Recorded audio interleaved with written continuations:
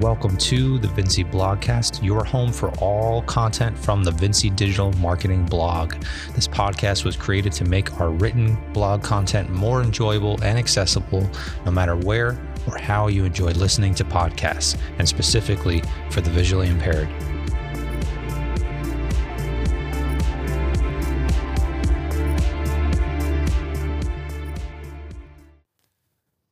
Hey everyone, welcome to episode 68 of the Vinci Blogcast. I'm your host and author of the content, Jerry Vinci. Today we're continuing our discussion around talking about everything you need to know to effectively price small business products and services.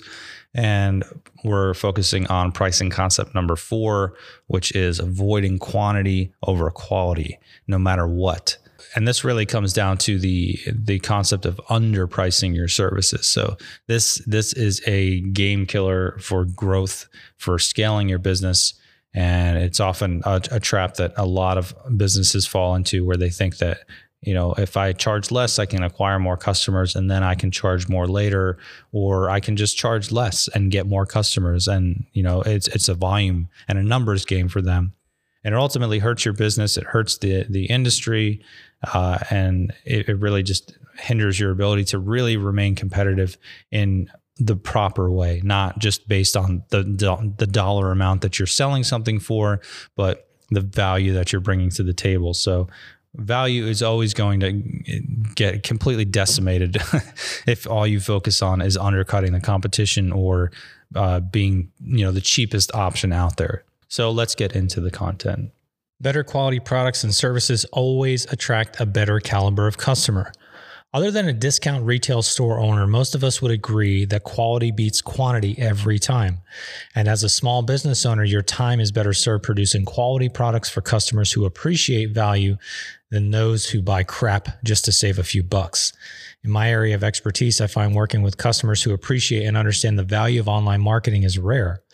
I'd rather have only 10 customers who have actually thought about marketing as a necessity for their business, have allocated a serious annual budget, and let the marketing experts do their job, as opposed to 100 or even 200 who fight you on every decision or suggestion as if they know better, or rarely ever want to spend a dime but constantly complain that their online presence isn't doing anything for their business. Wow, that was a long sentence, but true. Customers who see value are not easy to come by, but worth the effort tenfold. Here are some key points to consider in order to avoid quantity over quality when establishing pricing for your small business. So why underpricing hurts your business? Many businesses in desperation to sign customers or get sales will drastically reduce their prices. In their mind, they'll just make it up later with the sheer number of customers, or perhaps get them to sign on for the lower quote unquote introductory price and then increase it later. In both instances, it's a slippery slope. While the concept of having the same product sold to 200 customers all paying $50 or 50 customers paying $200 will net the same thing, they are very different. Let me take a step back. For any of you who have read other articles of mine, you know that in the past, I've been a big advocate of diversifying your service offerings and spreading revenue out among customers. I still genuinely hold that to be true. That can still be done with a smaller group of customers. And I don't really care how this makes you feel, but I have a confession to make. I'm in business to make money and help people in the process. What a concept. See, there's the duality of business right there. In business to make money, to provide for my family, and to help people in the process. So the top 3 reasons I prefer working with the smaller 50 customer group when it comes to marketing, the people who see value, are number 1, they're spenders. And they understand that quality and establishing powerful, meaningful presence cannot be done without a considerable effort. Number 2, they're risk takers and appreciate that you have to play to win. And 3, they're willing to invest in something they believe in and already see there is far greater value, which comes from quality solutions rather than the group who is paying $50 just to save money and go through the motions. What do you think will happen when you try to get the 200 customers to spend $100 instead of $50? Probably half would leave. They bought the bargain deal, and there's no way they'll be okay with the price doubling. However, if you go after the quality group of customers, you could easily add 50 to the price, and the greater majority, if not all, would probably stay put. Is this speculative and subjective? Absolutely. But based on past customer behavior, I would say I am entitled to make these assumptions because in my case, they're correct in at least 9 out of 10 cases. The point here is know your customer.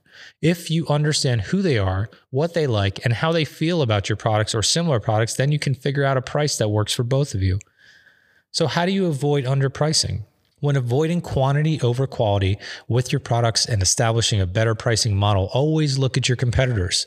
Unless you see their costs as inflated or perhaps they have some added expenses that you don't have to incur that are pushing up their price, avoid pricing any lower than them. For example, if an established brand is offering their product for $100 and you come into the market at $100, people will just look at you as the same as them. You're just another spinoff, and why buy from you when they can buy from the well-known brand for the same price? If no frills cost the same as the major brand, do you really think anyone would buy generic? If you charge less, people will assume your product is not as good, especially if you're new to the market.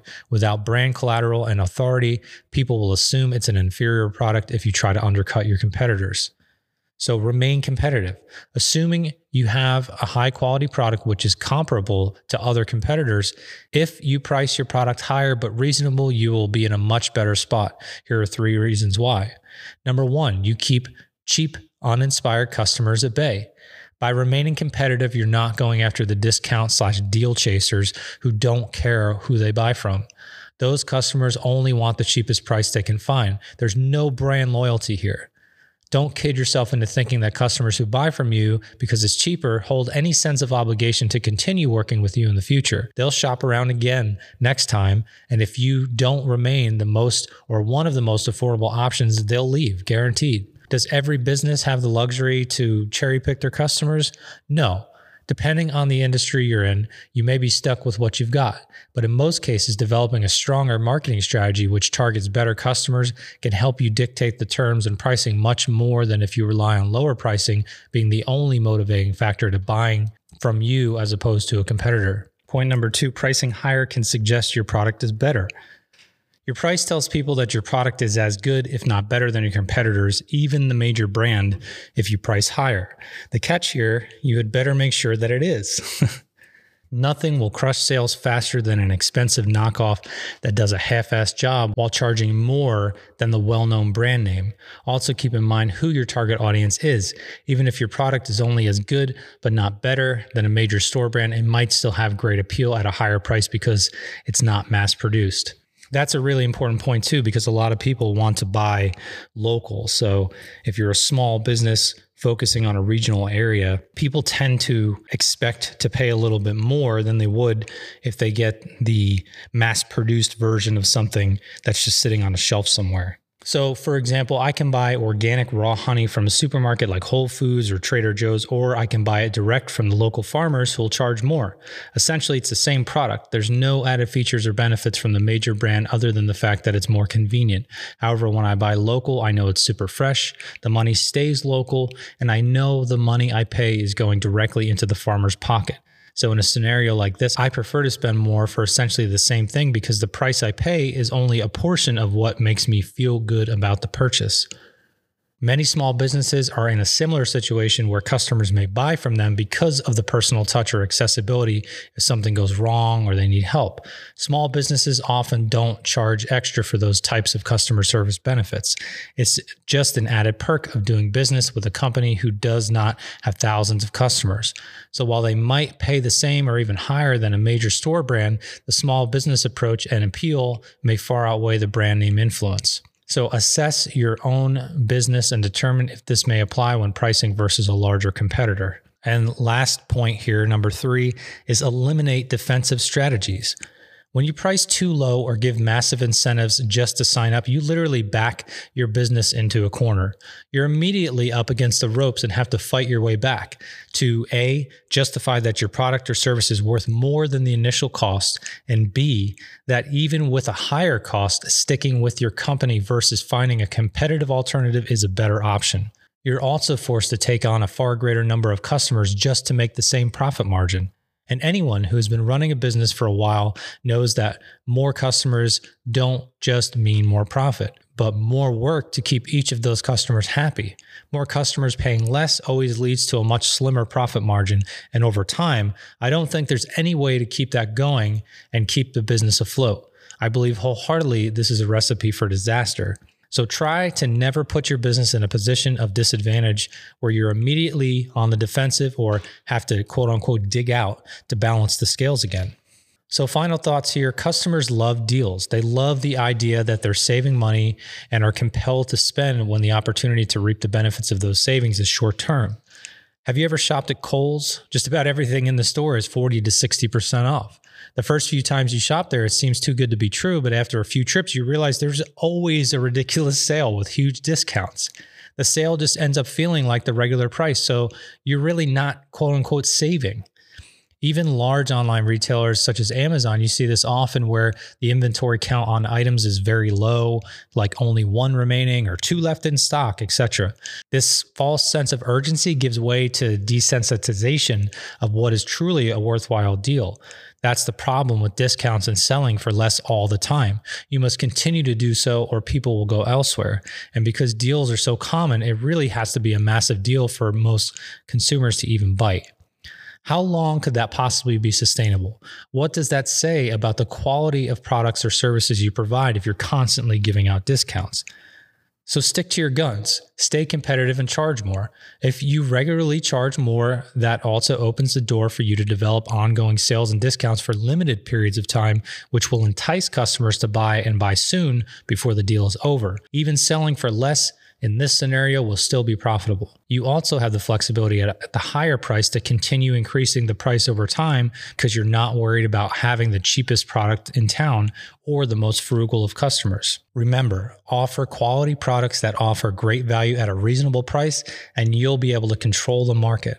So again, this is part of a 7-part series to learn all about effectively pricing small business services and products. So we are on number 4. We've got 3 left here.